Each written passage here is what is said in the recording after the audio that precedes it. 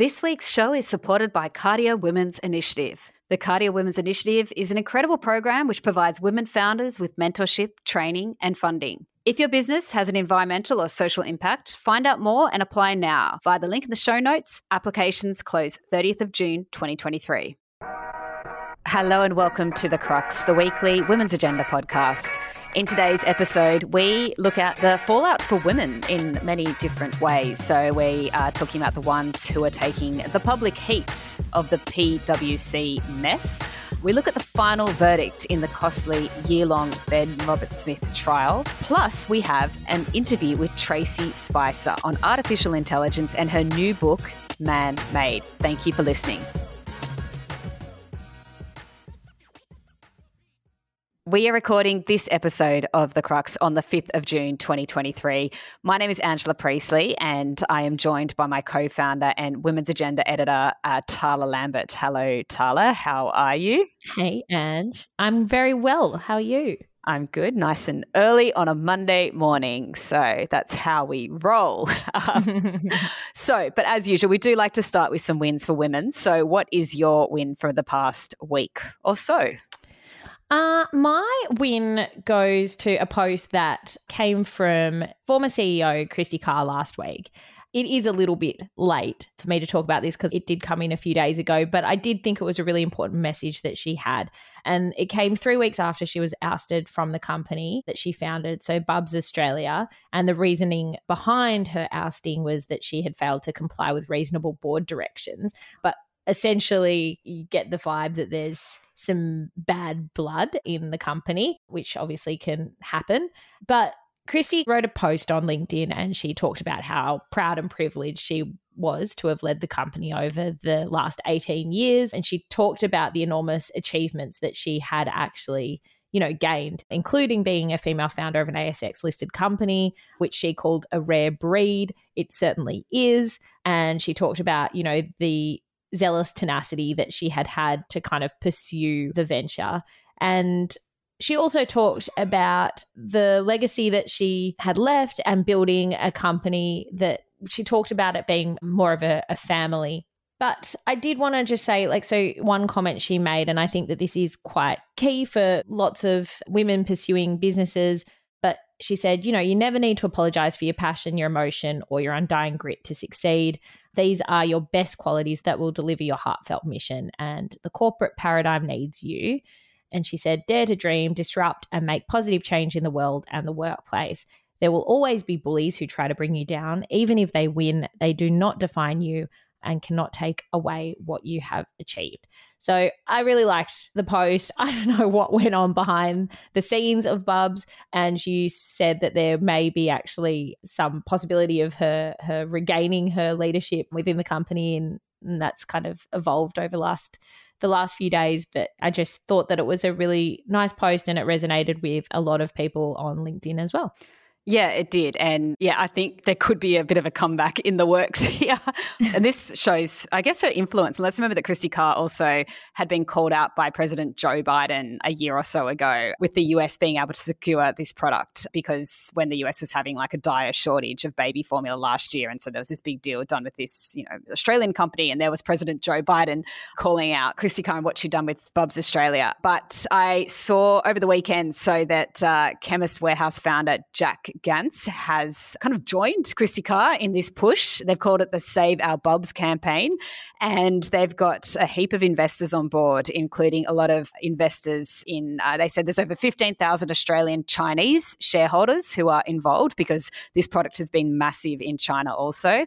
So it looks like more to see here in a very interesting ASX corporate stoush, as you say. So we shall see. But, tough gig going from that founder role to that CEO role, but she had done that and she'd done that for a number of years and built an incredible company. So I think just one last point, I think it is really hard often for women to kind of sing their own praises and to really, celebrate what they've done. because we like to be self-deprecating and we like to pretend like that we haven't done anything good when we've done things that are really momentous. And, you know, I love the fact that she was just so out there and proud about what she had achieved and really listed that out. And I think it's important that more of us do that, really. Exactly. Yes. What's your win, Ange? So my win, I've changed it from what we had in our notes from last week, Tyler, but I've changed it just based on something that came up on Sunday. So my win is from the Liberal campaign that was launched over the weekend in the Sun Herald, or probably across various Sunday papers over the weekend. So they've launched this campaign called It's Okay to Vote Yes. So obviously referring to the national referendum on the voice and to recognise Indigenous Australians in the Constitution. I know it sounds like a bit of a strange win, but I want to note like how strong the women's leadership is within this campaign, and also, you know, I mean, I'm sure everyone does as well, but how, you know, we look at this opposition and the current state of the Liberal Party, particularly at the national level, and we see a lot of problems and it's sort of falling apart, particularly in terms of the women's vote. But we also know that for the strength of our democracy, it's really important to have a strong opposition. So I'm kind of looking at this and looking at like how it might be a lot of people being turned off by the Liberal Party at the moment if they haven't already been, but particularly due to Liberal leader and opposition leader Peter Dutton's race-based comments on The Voice that he made in Parliament last week, which were pretty difficult to hear. So this is kind of coming out the other side, and it's being led by Kate Carnell, who is the former Liberal ACT Chief Minister and head of the Liberals for Yes campaign, which they're calling this. Lots of women involved in the group of 20 or so, which kind of outnumbers what you'd see in the federal level of women involved. And a couple of highlights. So Nicola Lauder's in there. Elizabeth Lee, who's the leader of the ACT opposition, so leader of the Liberal Party and the ACT. Elizabeth Lee, special mention also because I believe she's the first person to lead a party and to have a baby while leading the party. And she did that a few months ago. And it's a pretty big win in itself, but that's a little bit of a side note there.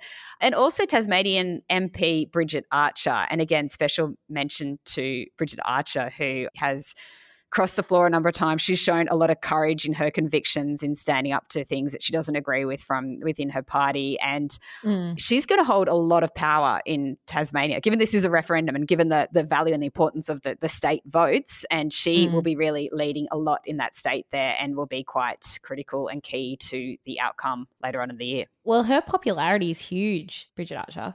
And she must be a bit of a bugbear for Dutton, you would imagine. But I was looking at an op-ed that she and Fiona Martin, who actually was the former candidate for Reid, and they had penned an op-ed around The Voice a couple of months ago and the pursuit in the Liberal Party to bring it to light. And, you know, they'd said, you know, there are many Liberals and former Liberals who know in their heart the burning desire to do better, to be better, and to walk with Aboriginal and Torres Strait Islander Australians towards a future that rights the wrongs of the past in a practical and proportionate way. And I think that is absolutely true. And unfortunately, the noise and the distraction coming from very divisive, politicised people at the top, it's not coming through at the moment. So I think, yeah, absolutely, these kind of campaigns are so important at the moment, this conversation and getting it across to as many Australians as possible, really. Everyone just needs to be as informed as possible about what this legislation means and what changes it will make to the lives of all Australians and particularly for Aboriginal and Torres Strait Islander Australians.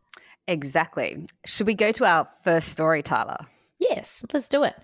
So the first story today starts with the ongoing PwC mess and the women taking the public scrutiny for it all. Shock, horror.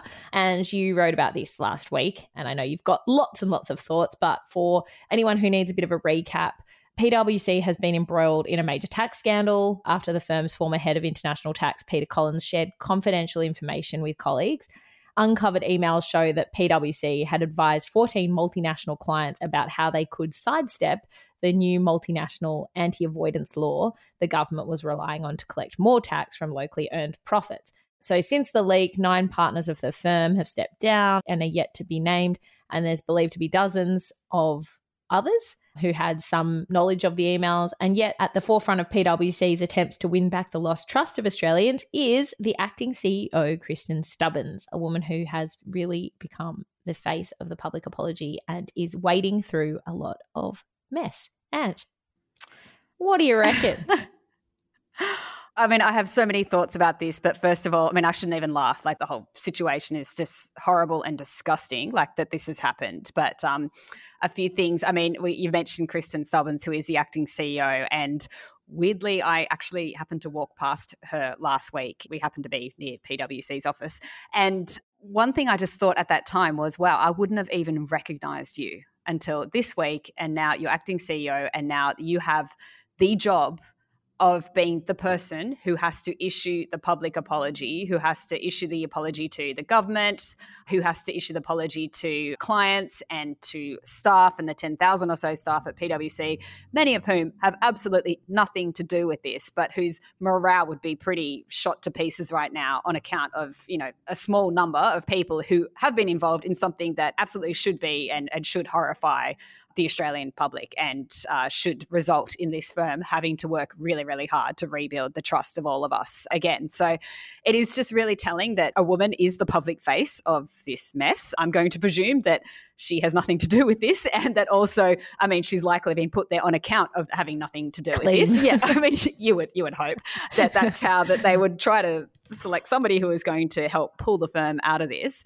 She is acting CEO. PwC in Australia hasn't had a female CEO before, so what a good time to make that glass ceiling shatter and then put her well atop of a glass cliff. But it's also telling, I mean, we saw that 2 women from the PwC board resigned last week as well, and their photos ended up on the papers, and we saw who their names were, and I can understand why they did resign. They weren't necessarily directly involved in this, but involved in the ethics and compliance area. Another thing I might note about women is that it's 2 women who have really been instrumental in bringing this to public attention, and that is Labor Senator Deborah O'Neill and the Green Senator Barbara Pocock. So again, a little cross-party collaboration, which is so good to see. And they are not going to relent on this issue. And, we've got Barbara Pocock there. She's threatening to name the partners. I shouldn't say threatening. I think she was actually about to last week, name those partners under parliamentary privilege on the idea that, the Australian public should know who they were. And she says, it may be that they've happened to have just been on the emails, but even if you're on the emails and you see this happening and you see these suggestions here, that maybe it is the time to try and speak up and get it known. But so I guess that the idea is that, just because you are named in an email doesn't mean that you're necessarily involved or you were part of, going on and sharing that advice with the 14 US multinationals who I might say, Tala, are probably paying possibly, tax. Who knows? Less tax than agenda less media. tax than us. Little tiny media company that happens to be based in Australia and can't afford to get the tax advice of a company that also doing the tax advice to the Australian government to determine what it should be. Doing a little bit of sharesies on that little bits of information. So what a disgusting mess. Shitstorm. A shitstorm. What a shitstorm. And anyone, you can go onto PwC website and you can go through and have a look at all the partners and you can have a look at like the tax team and you can kind of start to guess which teams might be related to multinational tax advice. And you can start to see there's one particular gender that is heavily dominated there. Lots of stuff going on. Also, we can also look at what's the gender? It's obviously, women have been at the forefront of the tax accounting industry. We're just overwhelmingly dominating there, aren't we? No. And also, the previous 2 CEOs of PwC have come from the tax team. The person who was involved, the one bad egg, which really PwC wanted to push, they wanted to, really pin it all on one person, Peter Collins, he did hold a leadership role in the tax team and he has been deregistered by the Tax Practitioner Board for 2 years following its finding that he failed to act with integrity as required under his professional, ethical and legal obligations. What do you have to do to get deregistered by the Tax Practitioner Board for more than 2 years? That's true, actually. It's a very good point. But in the meantime, the Australian Federal Police is investigating, so that should be noted there. So that's good. Weren't they getting tax advice from PwC? Yeah, I know. It is just a shitstorm. It's hard to see what will, I'd like to think that a proper investigation and proper recourse will, happen from this, but it is just hard to see sometimes because you just know the level of corruption that exists and, how much gets brushed under a carpet. But good on Deborah O'Neill and Barbara Pocock for really kind of holding a gun to the heads of every stakeholder that's involved. So let's see how that one rolls out. Yeah, and I think also the wider conversation about the public sector and how it's been depleted so much over the past few years, with so much of that budget now going to external consultants, and what that's done to the public sector and what's that done to people within it. And, you know, this need to kind of, maybe that we do need a bit of a reshuffle and a rethink, and that we can bring a lot of this work in-house and it doesn't necessarily need to go to these global firms. I think more of us should understand how much money does go to these global firms. And in saying that, I do want to note that there's so many good people who also do work at these firms as well. And it's a shame. And I think you'd be pretty shitty working at PwC and having nothing to do with this and seeing what's going on, and being hardworking and smart and intelligent, worked really hard to get these roles. And now that this is going on. So a shout out to all those people. All the do-gooders. We see you. A do-gooder in the most positive way. I always feel like that's a bit of a negative word, but the most positive way, that there's plenty of good people in these firms, and you and I would have met plenty of them ourselves, and this doesn't taint everyone the same way, but it is important to find this culture and this behaviour and to fix it and to make sure they are called to account, and for the benefit of the government, for the benefit of us, for the benefit of everyone who works there as well. Yeah. Okay, so on to our next story. Completely unrelated, but as a little teeny tiny segue, I might note an AFR piece from 2021 which found that Ben Roberts-Smith was offered a partnership at PwC, but PwC actually withdrew its talks after the publication of stories that he claimed at the time were defaming him, and he was at that time pursuing millions in damages. We now know the outcome of that trial, so in big dramatic way. So one of the most costly trials in Australian legal and military history. So last Thursday, a judgment was delivered in the defamation trial brought by Ben Roberts-Smith, VC, Australia's most decorated living soldier and a man accused of murdering unarmed civilians while serving in Afghanistan between 2009 and 2012. So Roberts-Smith alleged that 3 Australian newspapers, The Age, the Sydney Morning Herald and the Canberra Times, had defamed him in their reporting, falsely portraying him as a war criminal.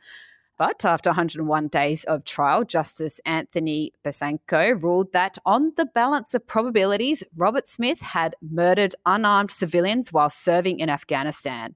He lost his defamation case, and he later quickly resigned from his rather cushy GM role at Seven Queensland. And the newspaper's defence also had accused him of ordering subordinates to execute prisoners, of bullying, of assaulting comrades, and committing domestic violence against a woman he was having an affair with. I mean, I feel last Thursday was a great day for journalism, and it was an important day as well for us to kind of reflect on this and to understand what had happened here and to learn a little bit more about it. This is a civil case. It's not a criminal case, and a reminder that Ben Roberts-Smith was actually the plaintiff in this case. So he brought this defamation case on. Makes you sort of wonder what would have happened if he kind of left it. I guess he was aiming to pursue the defense of his reputation, and in this case, it has not gone well. Tala. That is perhaps an understatement. On the balance of probabilities, Ben Roberts-Smith, not such a good guy. I agree with you. I think it was a really important day for journalism.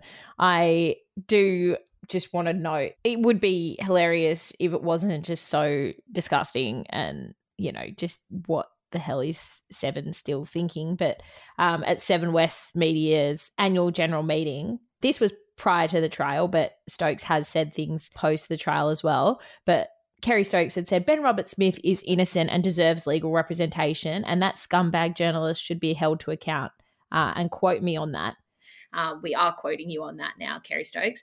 But, you know, even in, you know, recent days after this trial has ended, after the judgment has been that, you know, on the balance of probabilities, Ben Roberts-Smith did commit these crimes, Stokes said he had not spoken to Roberts-Smith, but the judgment does not accord with the man I know.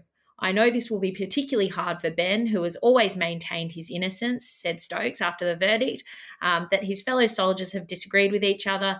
This outcome will be the source of additional grief. The additional grief should maybe be, you know, considered for the victims of the crimes. And I just think to place any kind of anecdotal evidence on this matter after a very, very detailed trial that took 101 days, cost $25 million plus, to then come out and say that, that it doesn't accord with the man well, no one really cares. Yeah. The man was like, this is what the law has judged him for. And Kerry Stokes, I don't think he was there either. Pretty sure he wasn't there. So, I mean, that's what the argument is. Well, you've never been in war. How could? And I'm like, well, were the witnesses in this former SAS members who are giving this evidence? Multiple of them. So, and he's saying that they're disagreeing with each other. Maybe there was some disagreements on some aspects of part of the evidence, but we're still talking about people who were there and saw it was shocking and horrific things that we find it even difficult to talk about. And these were people who had, I've seen the journalists say this as well, they had families and they had wives and they were humans as much as everyone else. How can we? I know. Yeah. So I don't know where to go with this. It's just it's a sad day for everyone. It's a sad day in terms of, and I think, I am also thinking about those SAS members, and I'm thinking about why Ben Roberts-Smith couldn't be in court on the one day that the judgment was delivered when he could be in court every other day. And just, that sometimes we do build up these heroes and these figures and we build them up to national prominence and we put them on pedestals, and sometimes they're not the right people to be there. And that is certainly the case here. Yeah, and we can have a reckoning and we can think back on that, and that's okay. It was good to see Bruce Lehrmann's interview on the Seven Network last night as well. So, speaking of questionable, unethical decisions that Seven is making, that's an interesting one at the moment. I just don't even know. There must be a lot of really good people that are working for Seven, but how do you reconcile what the chairperson believes and what they're prepared to give coverage to? I just think it's so out of touch. It beggars belief, to be honest. It really is so behind the times. So, and I might just jump quickly to my interview this week with Tracy Spicer, who is a very prominent Australian journalist. I'm sure most of our listeners would be very familiar with Tracy and the work that she has done, but she has just done some more amazing work in the form of a new book called Man-Made, and it's looking at the impact of AI, which is, very topical right now, but particularly with a really important gender lens on it, and how we need to look at AI and how it's being developed and produced and what that will mean and how it could embed, misogyny of the past. So I had a really great conversation with Tracy, which we will jump into right now.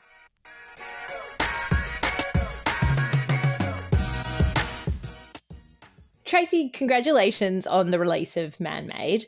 Can you share a bit of an overview with us and what compelled you to write this? I know there may have been a slight epiphany with something that your son said to you.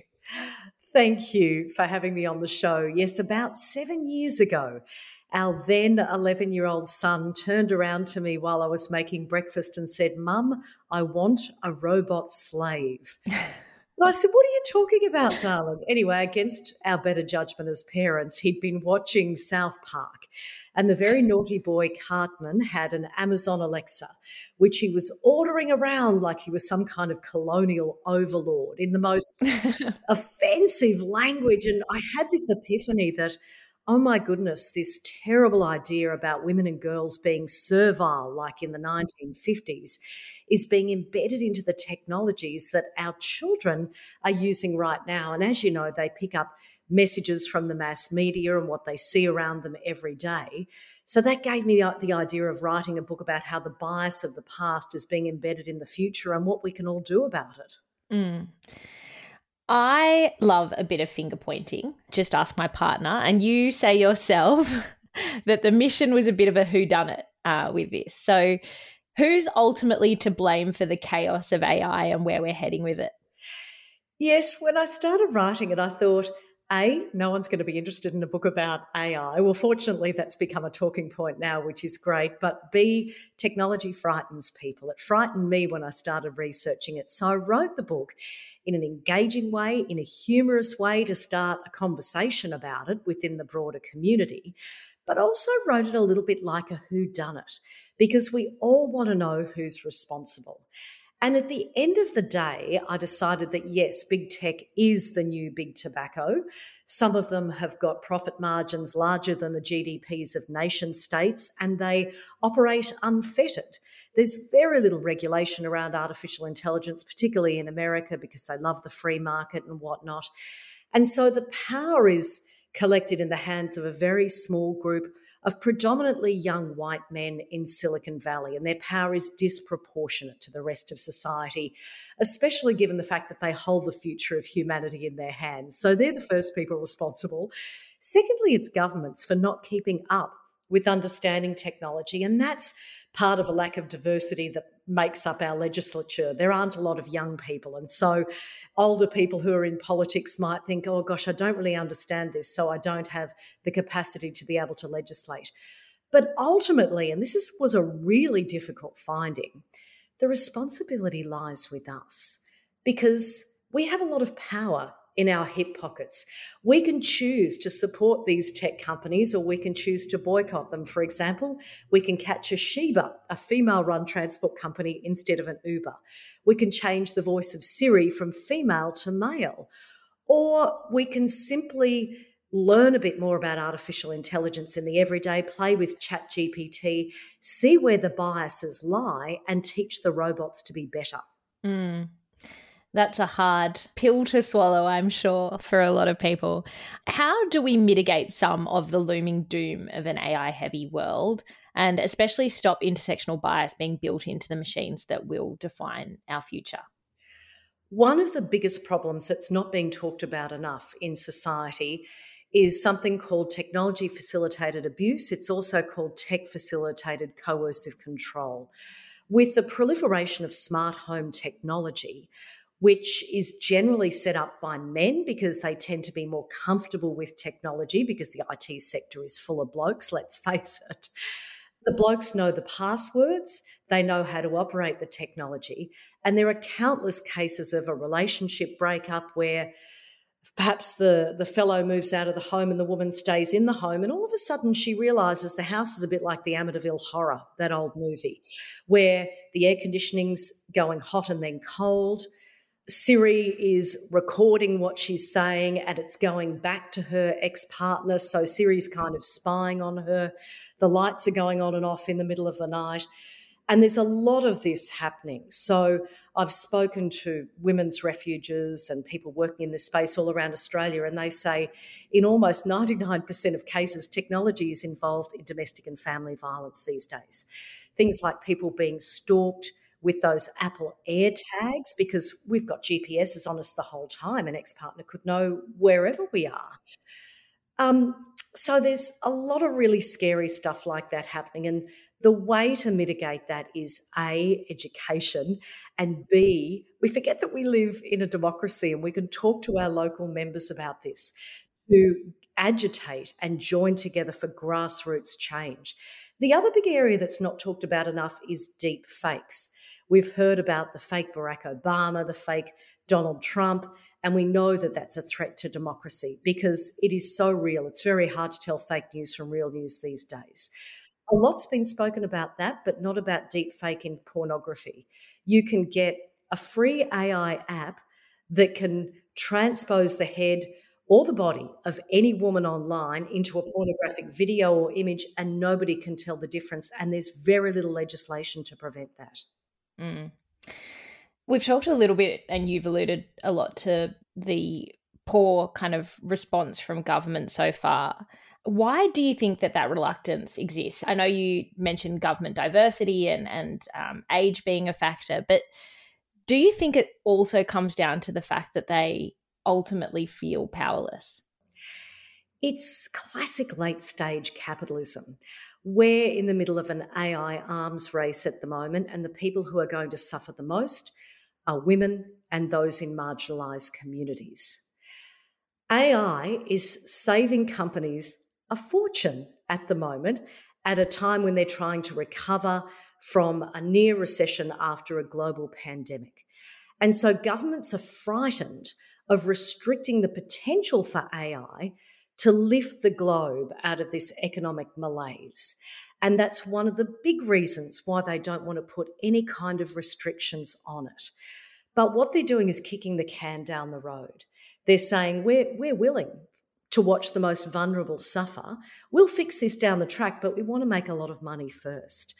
I mean, a really good example of how people are suffering at the moment is the algorithms being used if you apply for a job or if you apply for a home loan, or even if you're going to be offered a ventilator in hospital when you're on your deathbed.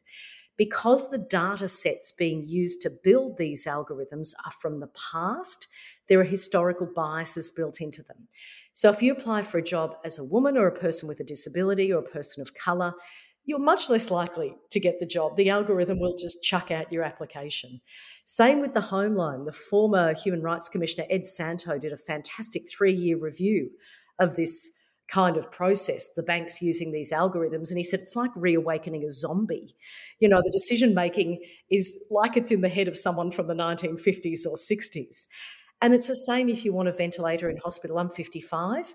If it was a choice between me getting the ventilator so I survive and someone who's 30, they'll give it to the 30-year-old.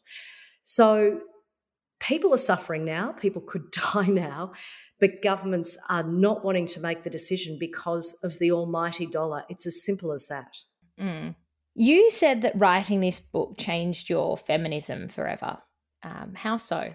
It really did, because if you look at the history of feminism, there's always wonderful activists and advocates joining together in the grassroots, which is what creates global change. We know that historically.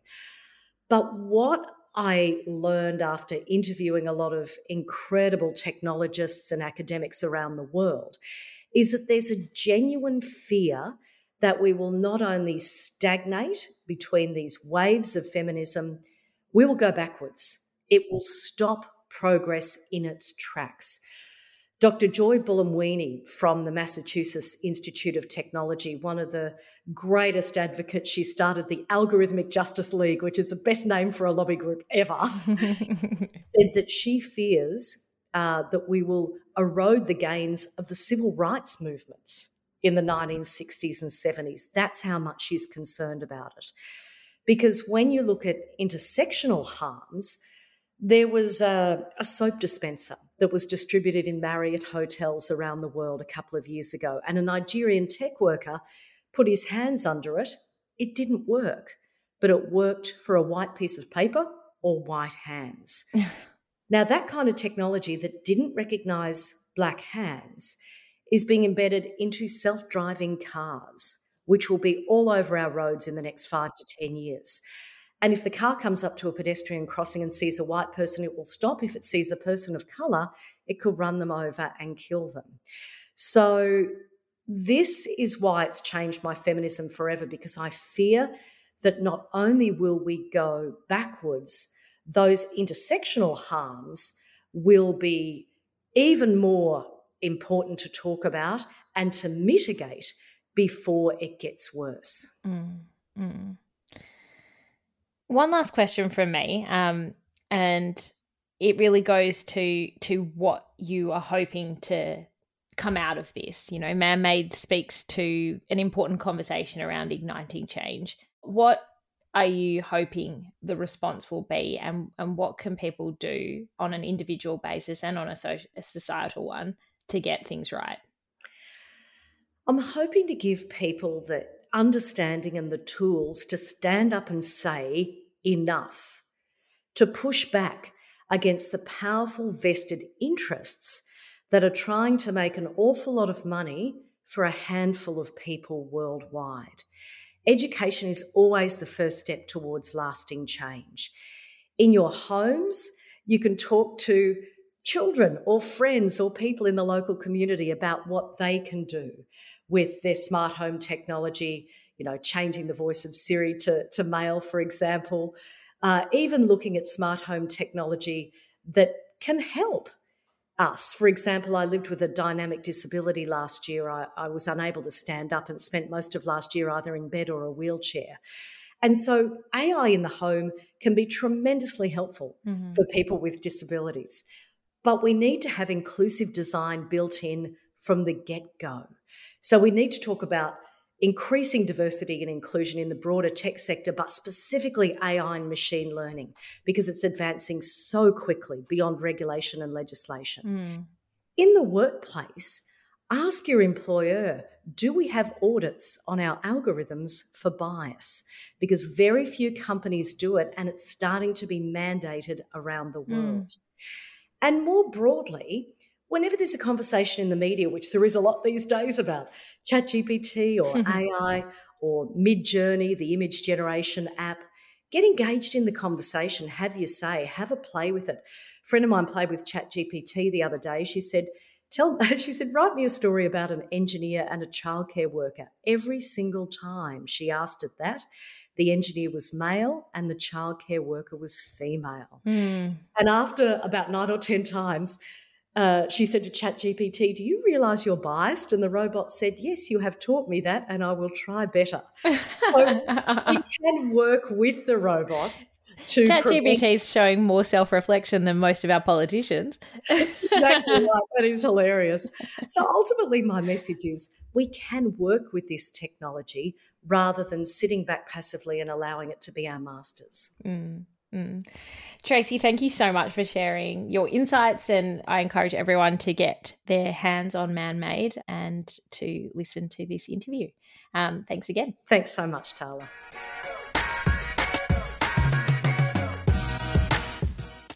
So thank you so much to Tracy for that interview. I think Man-Made sounds unreal. I've read quite a lot of it, and I would encourage everyone to go and pick it up, especially, as I said, it is a hugely topical area. It's one that we're seriously engaged with and we are reporting on quite a lot over Women's Agenda. And, I think that there are a lot of gaps in AI. And I know that you feel exactly the same, that we are not paying close enough attention to at the moment. And Tracy alludes to quite a lot of that in her book. Yeah, I was going to make this, I guess, my final thought, and I won't be long on it. But so I haven't read Tracy's book yet, so I definitely will be reading it because I'm fascinated to learn more. And I know that book has been in the works for quite a few years, and it's come into this real moment right now. Like, it is a really perfectly timed release on this book right now. And I've obviously got concerns in terms of the bias being embedded in AI, and we should all be having concerns about that. I think that my concerns would be, in addition to some of these things, is the pace of AI development that we're seeing right now, and who is leading these companies and who is making the decisions regarding ethics of this AI, and who's making decisions around regulation of AI as well. And if we can actually step up the pace to be able to put in some frameworks around the ethics of this and regulation, and what is okay and what's not going to be okay from what is coming out of these research labs. And we know that there's been, letters out there calling for a pause, as they put it. We know that prominent people, including the so-called godfather of AI from Google, recently quit that post and come out and start really trying to promote his concerns. So we're even seeing, Sam Altman, the CEO of OpenAI from ChatGPT, and he's out there saying, hey, come and regulate us. He's actually expressing his concerns about this as well. So I think that, we need to be thinking about the embedded gender bias and also the embedded leadership and who is controlling this and who we feel comfortable kind of having a huge say on our future. So it's an unorthodox, oligarchy in charge at the moment, isn't it? No one actually knows what's going on. There's literally no democracy behind it. And I agree. It's probably an issue that I've become more in touch with since talking to you, because I know it is, something that you've been deeply concerned about for such a long time. But when you do think about the repercussions of that and what it could mean for the future of the world, it is pretty daunting. So, yeah, I think maybe just if everyone had a collective moment of not wanting to let that slide, that would be good. Okay, so on those positive thoughts, get out there and learn more about AI. Go and read Tracy's book and go and have a read up on all the things that are going on right now and how fast things are moving and who is in charge. A reminder, you can catch up on all the stories that we have discussed today and much more on our website, womensagenda.com.au, where you can also subscribe to our daily update and we can let you know what is happening as it's happening around lunchtime each day. So thank you for listening. Thank you, Tala, and thank you, Alison.